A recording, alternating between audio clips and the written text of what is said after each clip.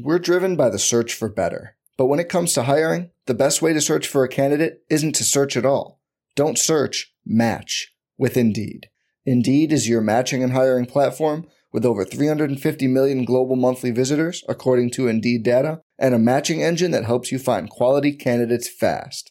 Leveraging over 140 million qualifications and preferences every day, Indeed's matching engine is constantly learning from your preferences.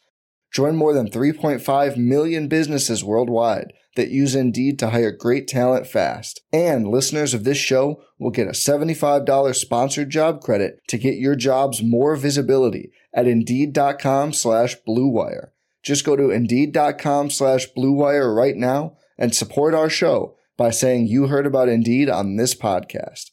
Indeed.com/Blue Wire. Terms and conditions apply. Need to hire? You need Indeed. What do you think about the Laker team now? You follow the box scores of the games every day? Just the Lakers. You're kidding. That is really a compliment. I was pleased to see you smile at the top of our show because once the game starts, you have a game face. You don't smile much out there. I don't think you have to do things for money anymore. Correct. What's up, Laker fans? Welcome to the Laker Film Room Podcast. I'm Pete, joined by Darius and Mike. It is very good to be back. Since I last recorded, Anthony Davis signed his extension. Pau Gasol took his rightful place in the Hall of Fame, and that was amazing. There are hurricanes and earthquakes in Los Angeles, and Austin Reeves is hooping.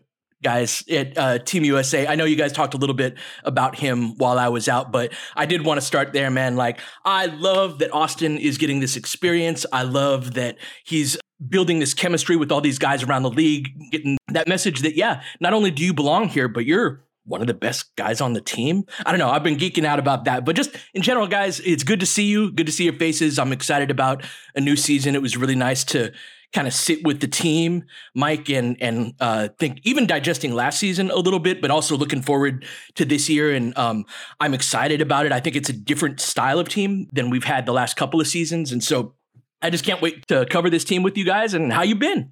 Well, Pete, it's great to have you back. I'm glad that you got a brief recharge as now you commit your life to following Lakers basketball for 300 days or whatever it's going to end up being. Yeah. Hopefully. And yeah, the thing that I've been thinking about is watching the same thing, like with watching Austin and Team USA. And we texted about this a little bit, but as we get more information about Austin, and a lot of the information came in the postseason, but this is now more information, right? Oh yeah, he definitely can hang with the best players on Team USA. Wait, Steve Kerr already has him in his crunch time lineups. In this case, last game, sitting Jalen Brunson, sitting some other players, and then all of a sudden it's he and Halliburton that are in.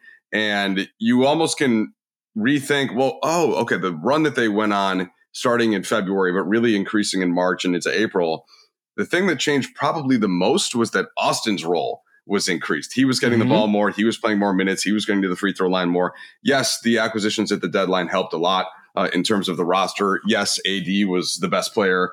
Yes, eventually LeBron added to that. But Darius, it's like as we get more information, it makes the equation, you can kind of solve it from the back way, I think. And what does that mean for the Lakers going into this season, right? With this version of Austin Reeves that is obviously real. And I think that's an exciting development that we knew about and talked about, but is getting more context now. Yes. Well, first off, I second you in welcoming Pete back. I'm sure Laker Film Room podcast listeners were tiring, Mike, of just you and me bantering back and forth. We'll have to get his 2 cents on schedule stuff if he even took the time out of his vacation to listen to our rambling about the schedule release. But I, too, have been invested in Austin Reeves. And, Mike, I think it's a good point that you make about what the big changes were with the team. I think that it's very easy to look at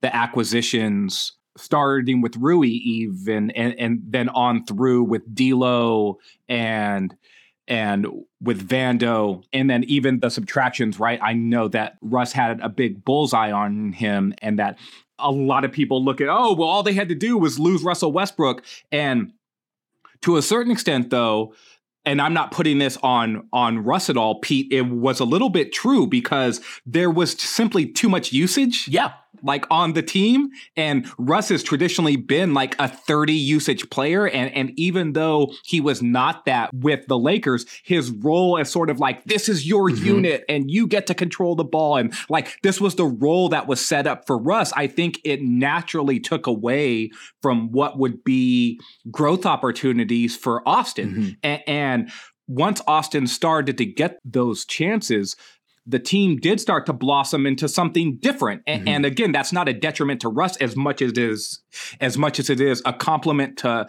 Austin and the way that his skill set seems to naturally pair with players who are good. Like, some guys are going to be great regardless. And I think that Austin has a chance based off what his skill set is to be the type of guy that will be a 16 to 20 point scorer in the league, regardless of sort of what his surrounding cast is.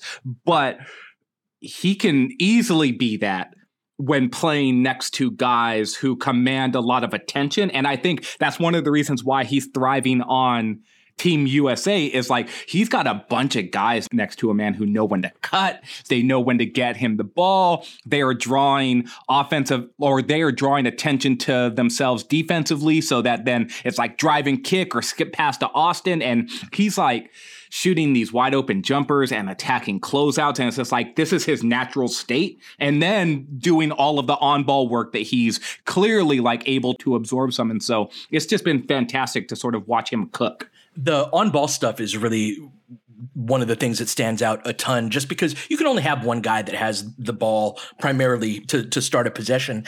And Austin joined us in this era where we just had a ton of guards and guards who had more cachet within the league, right? Like, he comes in as an undrafted rookie. And so there were basically several guys ahead of him that would get the ball before he would.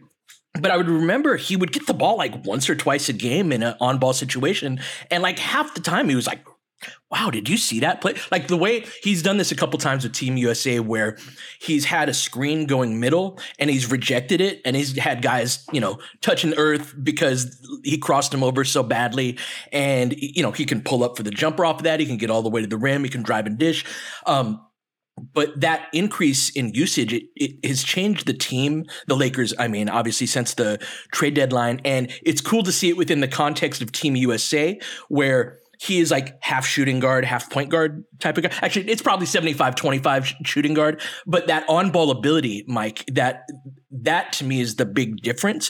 And I think that when you start to think about this Lakers team coming up, and I've been struck over the course of the break thinking about our pods and whatnot, the last couple of months before I left, and how little we've talked about LeBron and AD in terms of their importance in terms of the team coming up.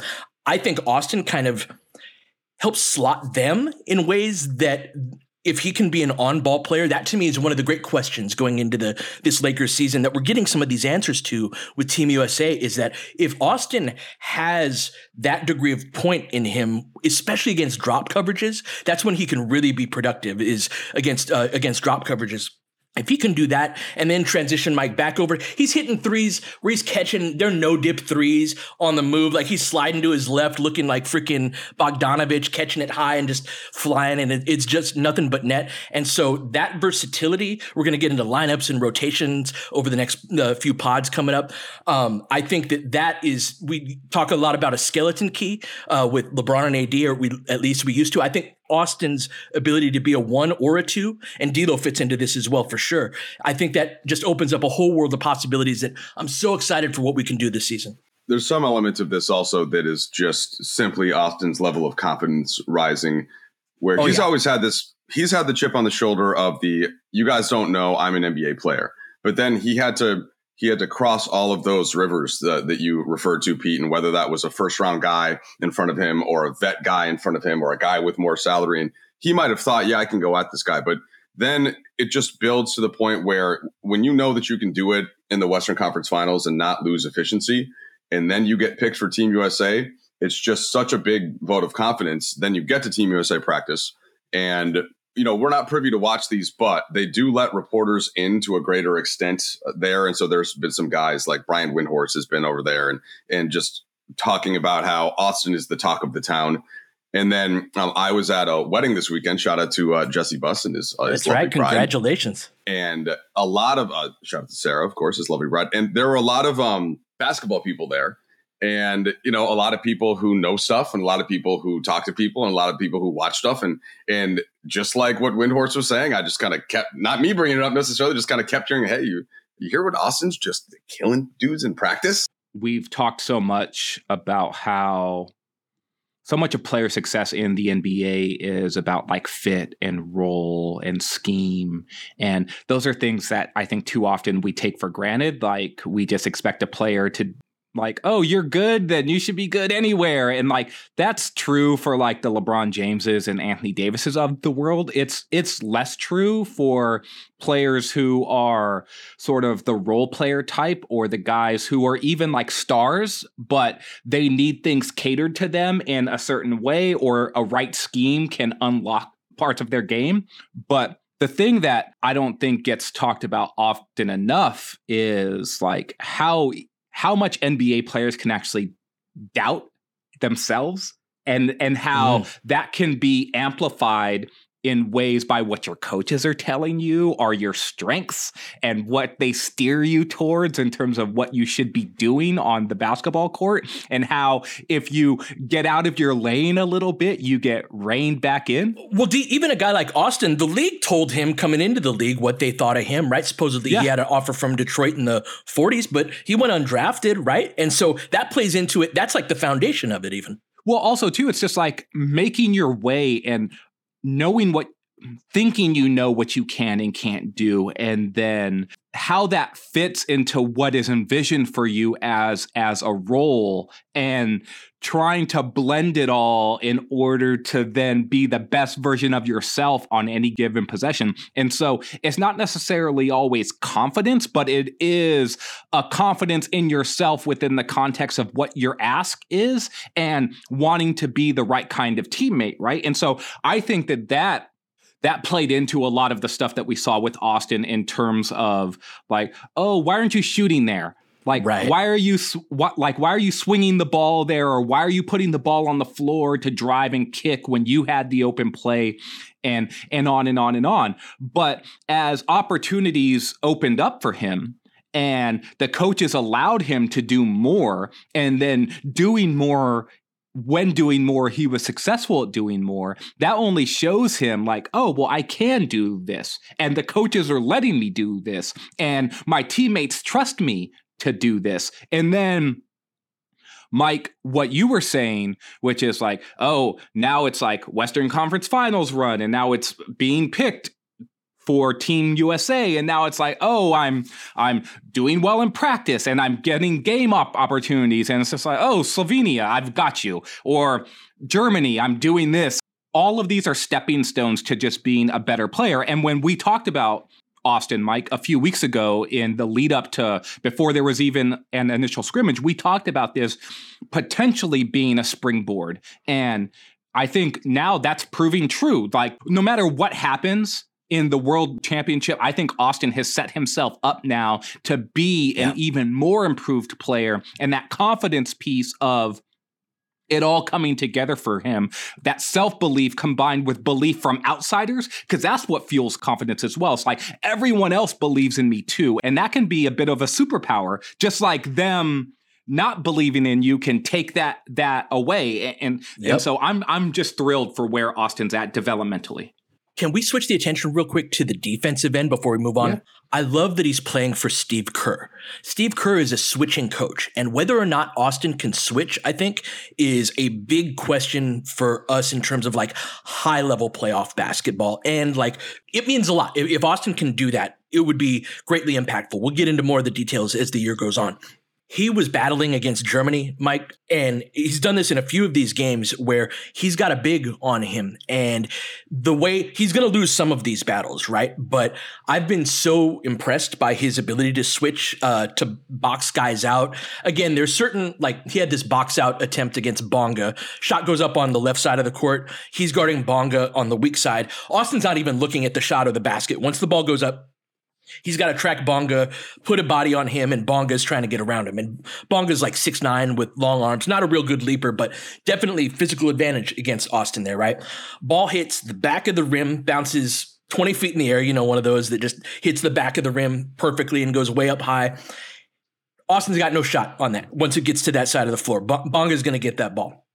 But on several other plays, he's boxing guys under. He's, putting a body on somebody in a way where once the help comes over, he's held his ground for long enough, which is what you really need a guy like that to be able to do. And one of the things I'm excited about with this year's team, and I don't know if you've seen pictures of Rui, but Rui is slimmer. I don't know. I think there's some clues that maybe he's going to play some more 3 there, I think. But I think the ability to switch with this year's team, Mike, is going to be one of the storylines on the court that we talk about this season. And watching Austin kick ass on defense as much as he has been on offense, I'm really excited about that. There was a play that I think was against Daniel Tice. Of course, we know as an NBA player who his role's been diminished a little bit the last couple of years, but Austin got stuck on a switch, and instead of some guys, when they get in a switch like that, they'll either bail out or they'll make like a half-hearted effort. And half of the battle defensively is knowing what you're supposed to do defensively in that case, and then just trying to execute it. And even if you don't, you don't go over and block the shot like Jaren Jackson Jr. might do from the weak side.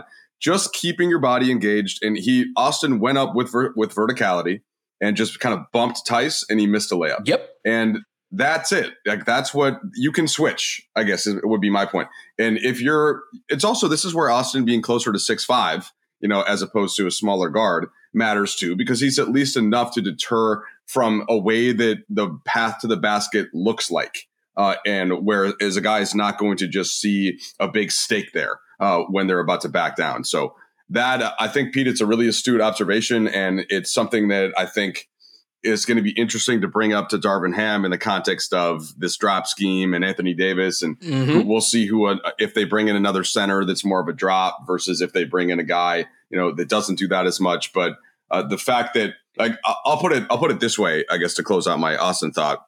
He's so good offensively, and the dynamism kind of continues to increase there. But he wouldn't have his outstanding net ratings from the last couple of years if he wasn't at least a solid defender as well. And it's the same kind of thing where you look at him, he doesn't seem like he's necessarily going to be the biggest deterrent, but he's just smart, and he's going to put his body on the line, and he's going to battle.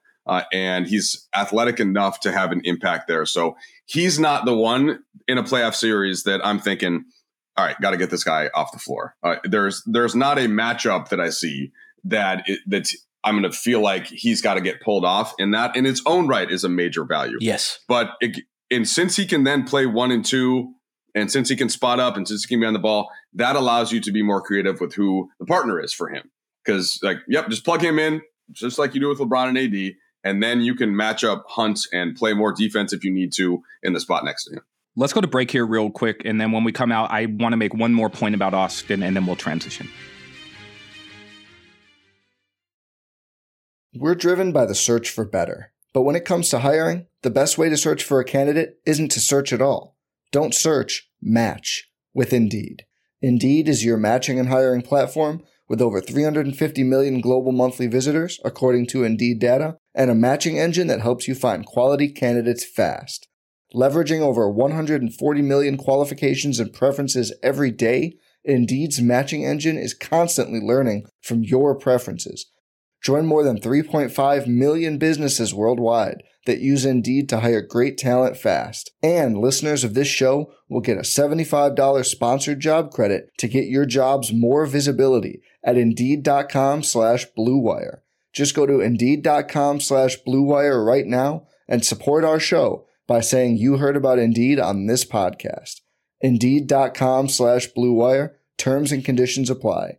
Need to hire? You need Indeed. Getting engaged is a moment worth cherishing. A one-of-a-kind ring that you design at Blue Nile can help your love sparkle. Just choose your diamond and setting. When you've found the one, you'll get it delivered right to your door. Finding the right engagement ring can be nerve-wracking. At Blue Nile, you'll have the expert guidance needed and a diamond guarantee that ensures you're getting the highest quality at the best price. Cherish all of life's moments and save up to 30% at BlueNile.com. That's BlueNile.com.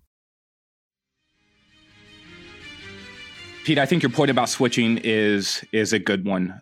The thing that is most important to me when it comes to switching when you're a guard is like how willing are you to compete and just stick your nose in there? And that's never been a concern for me with Austin.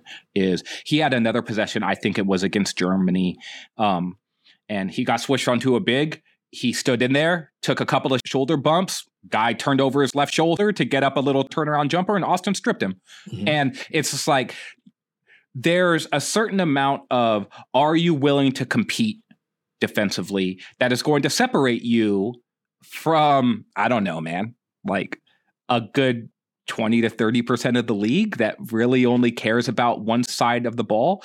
Steph is the best example of this to me, because Steph is in the same mold of so many other like on ball or just like high usage, like we need you on offense guards that are in the league, that the league has skewed towards. This. James Harden is in that mold, and Luka Doncic is in that mold, and Trae Young is in that mold, and there's, you can go on and on and on down the line of players who it's just like, we rely on you offensively. And even like 6 men of the year type guys like Jordan Poole and Jordan Clarkson, and there's all kinds of guys who make their hay as being like, go score us points. And incidentally, not my favorite designation of a player. No, totally. I think that once you transition into the guy, though, who says, well, guess what? I have to be that guy who's going to go get us buckets, but I'm also going to be the guy who doesn't give in defensively. Those guys then start to become your favorites, Mike, because those are the guys where you don't have to take them off the court at the end of a playoff game. They are the guys whose net ratings start to soar, and they are playing winning basketball. And there's this argument that's online, and it's been online for probably like, I don't know, 3 or 4 months, which is like, oh, who's better between Austin Reeves and Jordan Poole, and like that class of player, right? And you can have your favorites. I honestly don't care. But one of the things that stands out to me about comps like that is, well, which guy competes on defense, right? Because that's the guy I want. I want the guy that's going to compete on defense, and Austin is that sort of player. And so switching is going to be a tricky thing sometimes. There are guys who are going to bowl over him, and it's not just switching on to bigs. To me, it's like switching on to like dynamic wings. Aaron like, Gordon. That's suddenly a bigger problem. That's a different and bigger problem than a floor-bound, big that's like 250, right? He's strong, but he's not jumping 12 feet in the air. Because to me, like, that's where you have to be able to hold up some. It's just like, it's one thing to be like, oh, well, I got put in a pick and roll and now I have to defend this big guy, and big guys are a little bit less skilled and they could do this, that, and the other. But it's another thing when they're like, hey, Jason Tatum is hunting you, or Luka Doncic is hunting you. So it's a great point, but I don't know that there is a guard, period, that the best of the biggest wings can't handle. What LeBron and Aaron Gordon and even Tatum with the size, like those guys are going to be able to convert against anybody that's under 6'5". Agree with that 100%. And that's where I go back to my point about like, well, are you going to compete? Right? Because I see some of these guards and they're just like, we'll get it back on the other end. And Austin is the type that will be like, hey, my shot wasn't falling tonight because I gave it all I had on defense. Yep. Right. And that sort of player is the archetype of a guy that I want on a team that I root for. And then when you add in all of the offensive stuff that we highlighted earlier, that's where I'm just like, hey, man, like this dude he's ready. He's ready. And it's a great thing to see. Look, you describe a two-way guard like that's highly efficient on one end, can play the 1 or the 2, and defends well. Like, the amount of money that you would pay that player, if we were just talking like conceptually describing him on paper, is a lot more than the contract that Austin signed this season, right? And so one of the ways that teams get to a championship is via finding value in different places. And that's, to me, in a league where like grown men criteria is about lottery protected first 7 years away. Austin Reeves on that kind of contract, the value of that is just massive. And it allows us to do, I think, a lot of things both now and going forward.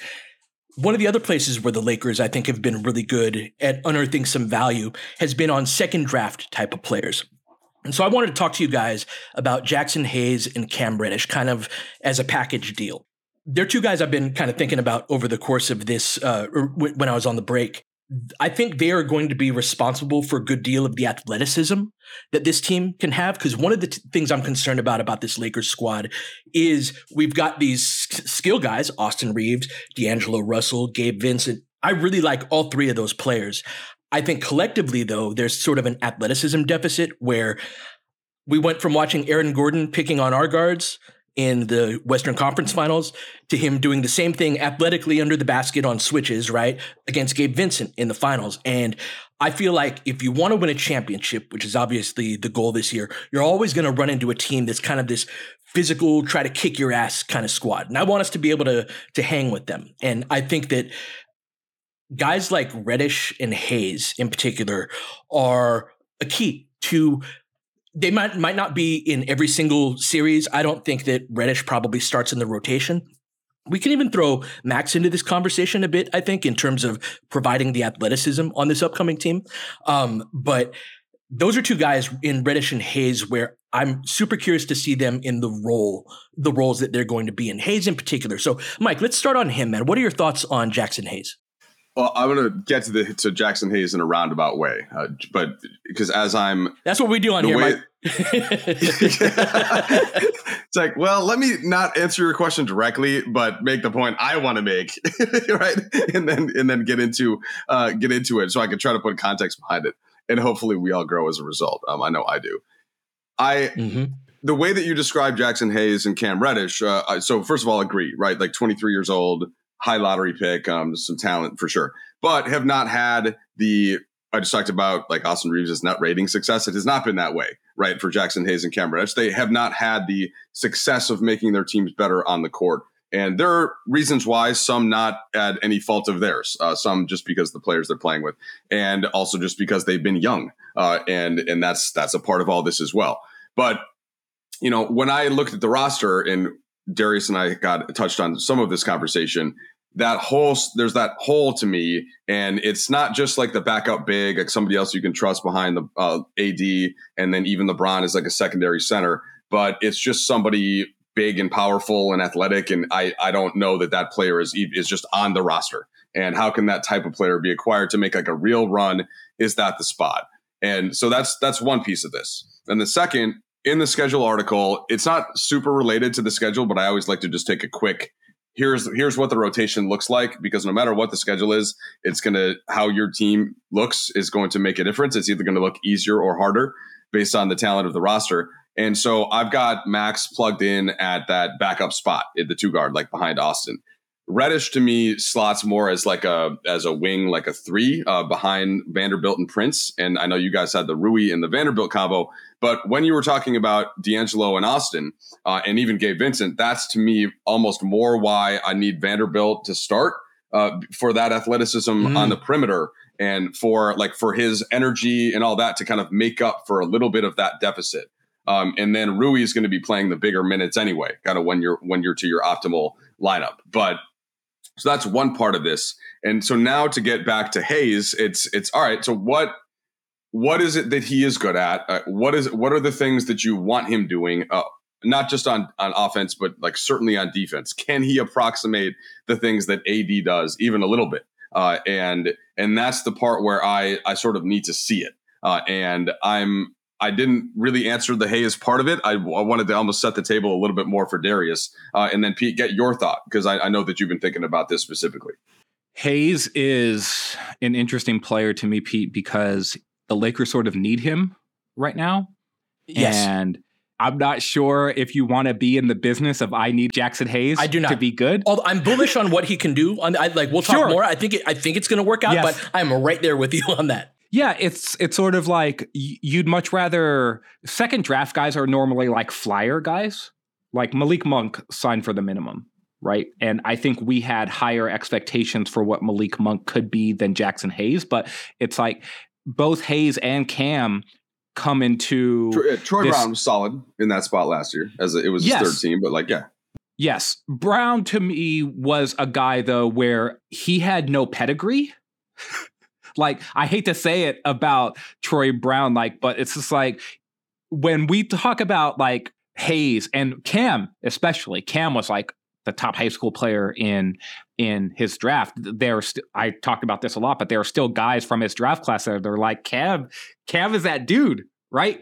And so when I look at Cam and I look at Hayes, like Hayes went to Texas, right? There was like this lineage of like Texas big guys who could kind of play a certain style and get up and down the court and finish inside and dunk. And Hayes has like not been that dude, especially like defensively.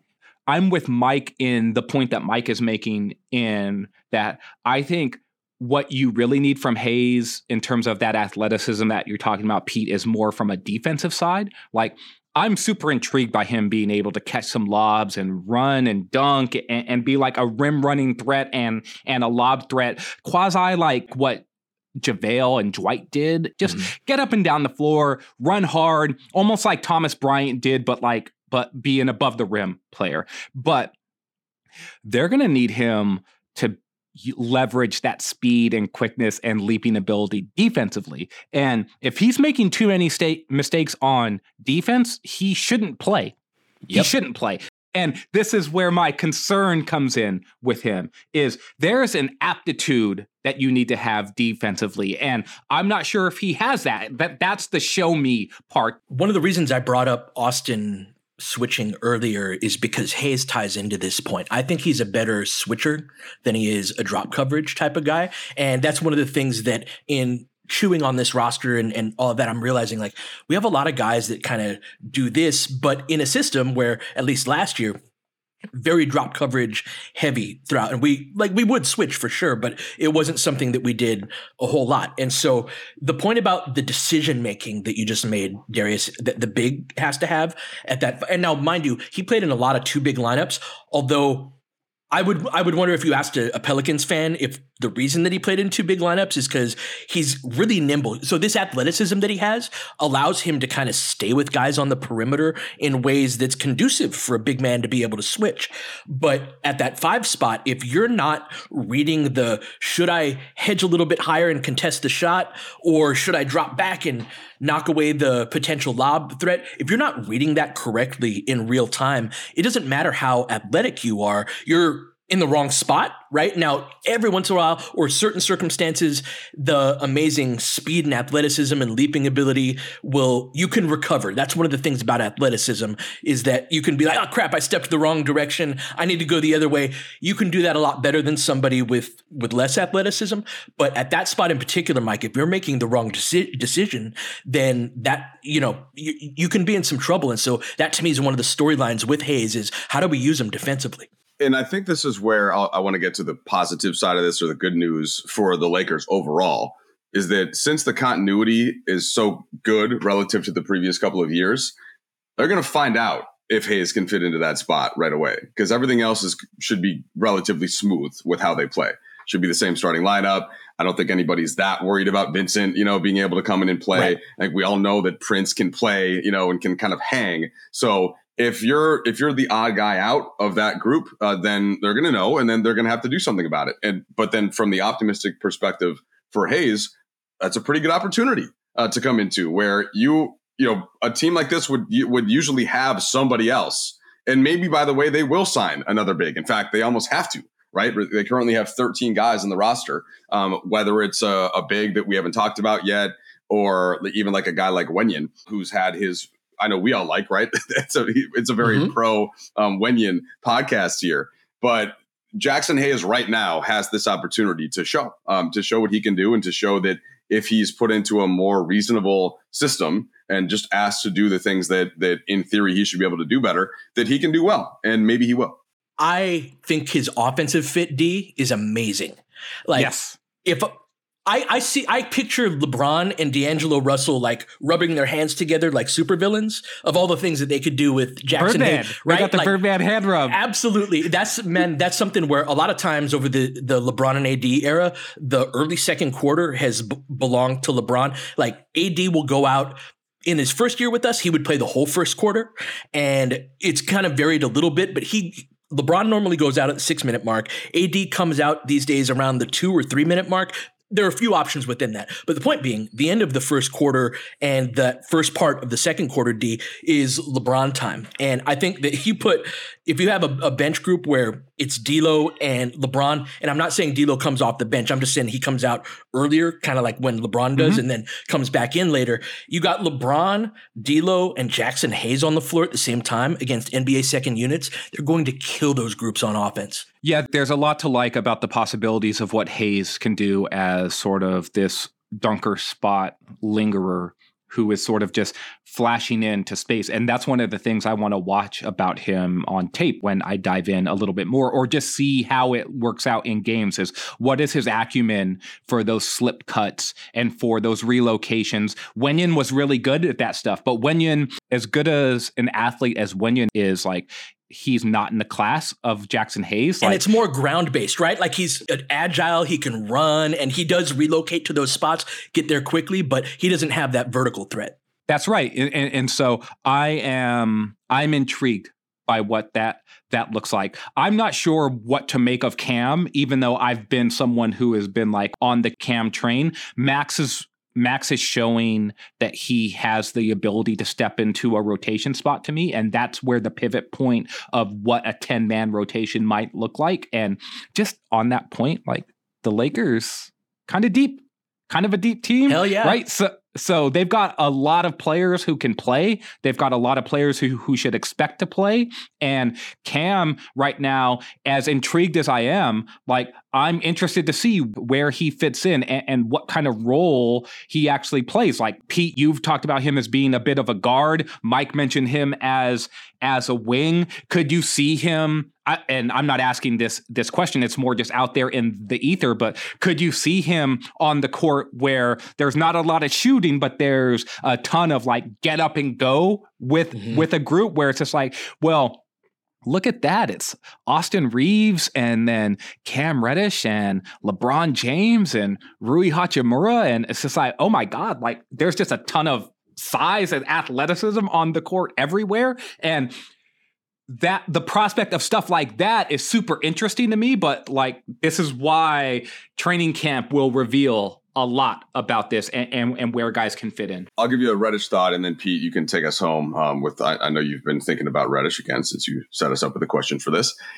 I was listening to the Kamenetsky brothers do the podcast over at Locked On Lakers, and they had guys, or I guess reporters from basically the 3 previous stops that Reddish was at in Portland, in New York, in Atlanta. And one of the through lines that I think I found has to do with Darius's whole point about Cam is this pedigree and the way that he sees himself. And he sees himself, or certainly as he was coming up, as this star, as this go-to guy, as the guy with the usage on the wing. And I think that the most important thing, forget all of the positioning and skill set, and is just that if he comes in and thinks this is a team that is really solid, which is not, maybe the Knicks were a little bit, but they were still kind of developing when he was there. But if he can come in and embrace a role that doesn't have to be this high usage thing that's not going to be there, and if he can allow Darvin Ham to kind of help him to deploy, and LeBron, those skills in the way, then there's a lot there. Like, there's stuff that can work there. But has he shown that he's going to do that yet? No. Was he supposed to do that in Portland last year when they were tanking, right? And they just told him, "Hey, go. Here's the ball. Go do what you want with it. Let's see what you can do." No, so I'm allowing for some of that opportunity. And Rui is a bit of a good example, I think, of how that can work in some ways. But Pete, please give us your initial Cam thoughts past the ones that you've been thinking about, at least for the last couple of months. I'm so glad that you set it up in that way, Mike, and that idea of like, can you embrace a role where you're not the guy? I think that what Cam can provide, first of all, defensively, he's an interesting defender in that he is similar to Hayes, he's a superior athlete. He's got that good positional size and athleticism where he can get into passing lanes. He can, if you want to apply ball pressure, he's got long arms and can move his feet in a way that you can have him on a smaller player. And if you need a guy, for example, I would have loved for us to be able to have a bigger athlete on Jamal Murray for more of the Denver series. And Vando's offensive problems kind of prevented that from happening more. But that's the type of guy that Murray can have some issues against. And so Reddish is similar, right? He's not quite as big as Vando, but he's got some good size. And so I agree with the idea that I have Max ahead of him in terms of the potential rotation. But one of the things that I think Reddish can provide is that he does come from that I was the guy that you gave the ball to background. Max isn't that type of player. Max has improved his ball handling, and we saw that in Summer League, but his main archetype is as a catch and shoot player that can dribble out of that, right?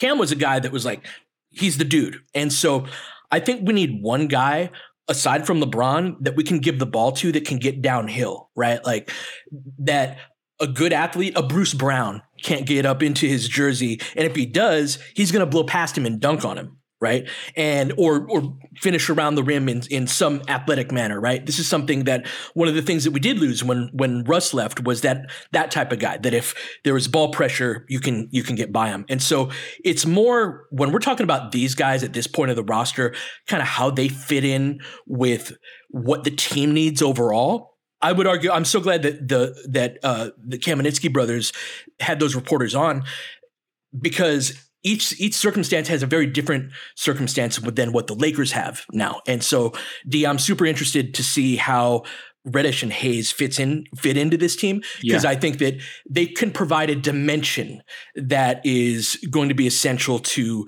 us getting to where we want to go. Yeah, and one last point on Cam. This is his fourth team. By the time you start to get to like that part of your career, a lot of guys shouldn't be the number one prospect in their class only to now be on their fourth team in 5 seasons or 6 seasons, like whatever it's been, right? It's now or never. Yeah. Yeah. And I've said this a bunch about Cam, but if there's a place where I think he can start to have it come together, it's on a team where LeBron James plays and where Anthony Davis plays, where these guys are just like you. They were the best player in their class. They were the guy, and they've fulfilled it, and you have not. Mm-hmm. But they can be the guy who can put you under their wing a little bit and talk to you about what the role is. You used to talk about this with Shaq. There's very few players in the league who could look at Shaq and Shaq be like, you understand what it's like to be like me, even if no one was really like Shaq. And you used to say this about Russ too. It's like Russ would look around and be like, I'm better than you. Why am I going to listen to you? Right. And Russ was even more of that, like, I've got a big chip on my shoulder. And so he was even going to give a FU mentality to guys who he probably shouldn't. Right. Like, no, actually, this like, guy does know what he's talking about to some degree. Yeah. This would be helpful. Right. Yeah. And so some guys wilt under that when it comes to LeBron, especially, but other guys take that as like, oh, you see it in me and I'm going to listen to you. And I think Rui's a great example of that, right? Yeah. In terms of Hayes, I just think with big guys, you either get it or you don't. And he's an interesting test case to me about like how long it could take before you actually get it. JaVale was like this as well. I'm not necessarily comparing him to JaVale, but JaVale had his Bambi legs to a certain extent for a long stretch of his career, where it's just like, what are you doing out there, bro? Like, you just don't get it in terms of like what you should be doing in terms of leveraging your tools. And it wasn't until he got into an environment where it's just like, this is the ask, man. Yep. Do this, and then you'll be rewarded for doing this, and then this is your role. And I'm wondering, and if you're looking for a path for optimism with Hayes, I think that's the lane that he needs to be in, and I'll be interested to see if he adapts to that. One of the things about the hyper athletic guys, right? I'm so glad you brought JaVale up within this, is that the more athletic you are, the more you can get away with playing bad basketball. that catches up to you at the NBA level, but at lower levels, the Cam Reddishes and the JaVale McGee's and the Jackson Hayeses, like they're elite NBA athletes. So what they look like at 18 as a college freshman against college athletes, or in high school and AAU, they can do things wrong, quote unquote, and still be just incredibly productive and sought after, right? And this is the level of basketball where that gets beaten out of you, because there's so many guys that also fit that description that you just can't get away with that sort of thing. Well, this is where also, too, the depth of the Lakers and the opportunities and the competition level that should inspire is what you hope will create the right environment for these guys, right? Like, it's one thing when you're Cam Reddish and you get drafted and you're on a bad Atlanta team and you're like, why are these dudes in front of me? Yeah. Like, I should be playing anyway, right? And then you get traded to New York and they give up a first round pick and they do this. It's just like, and for what it's worth, like, he never had a chance in New York, right? Like, at least that's my understanding of that situation, is Tibbs like watched him, was like, hell no. And now there's a good chance Tibbs is right about that, right? But like the whole, like, this is Cam's fourth team type of thing. It's like, all right, it didn't work out in Atlanta. He goes to New York. The coach was never down with that in the first place. Maybe I have the story wrong, right? Maybe there's more to it, but that's my understanding of it. And then it gets traded to a place that is tanking at the end, and he's just an expiring contract in a trade that they weren't planning on keeping. So I don't know. Like, sometimes you got to look at the details a little more closely. No, 100%. And from the Knicks standpoint, they traded a non-rotation player in Kevin Knox, right, for a guy. So what did you expect Tibbs to do? You trade out a non-rotation player. You don't free up any minutes for this guy to play. Right. Tibbs is notorious in terms of playing guys extended minutes anyway. And you're just like, hey, let's jam a dude into the rotation where there weren't any minutes to begin with. And Tibbs is just like, how about we don't? How about we don't? Right? Anyways, we've gone long here. It's good to have you back, Pete. Like, we could keep going and going and going. I'm sure we'll have plenty of other conversations on lots of other topics. I think we're going to start ramping back up a little bit here as we transition from August to September. The Laker Film Room podcast will populate your podcast feed a little bit more frequently. And so it's good to have you back. It's good to be talking hoops again. This was fun. And fun talking to Mike as well. He had to bounce a couple minutes ago, so that's why you don't hear him now. But this is a lot of fun. I was very rusty, but I got my shots up. So, let's get back to it in a couple days. All right, y'all. Good to be back. You've been listening to the Laker Film Room podcast. We'll catch you next time. James has got it in low to McHale. McHale wants to turn. He's double teamed. Just pass out in front. Broken up by Worthy. Tip to Magic. Worthy dies on his belly. Magic scores. There's Magic, got it. Magic fires again. They will. Lakers win the game. The Lakers win the game. Rebound of Lonnie. 3 seconds left. Van Exel to win it. It's on the way. Good. Kobe Bryant, 48 points, 16 rebounds. Shot with his 8th block shot that ties an NBA Finals record. A lot of Laker fans sticking around for this. You're seeing something that's very rare indeed. A Laker to get MVP chance in Boston. Of all places. Are you kidding me? Kobe, hard to believe. Are you kidding me? Unreal. Are you kidding me? Lakers looking to push. Bryant spinning in the lane. Back for Gasol. Pretty pass. And it's back to a 3-point game. Kobe Bryant picked up by Bell. There's the move. 2, 1. Miss it. Unbelievable. For the victory. It's over. Shot clock now to 5. Bryant. Yes. And that was a little tap to Alvin Gentry. Add insult to injury, Kobe. I mean, what a shot. I mean, you can't defend that. Are you kidding me? 2.1 seconds remaining. Denver a foul to give. Jokic trying to disrupt Rondo. He puts it in. Here's Davis, 4-3 in the win. Oh, it's good! Anthony Davis has won it for the Lakers! James again. Oh, he hits another one. LeBron James putting together a closing quarter against the Nuggets. This historic 2020 NBA championship belongs to the Los Angeles Lakers. The Lakers conquer the bubble, and banner number 17 will soon hang in the rafters.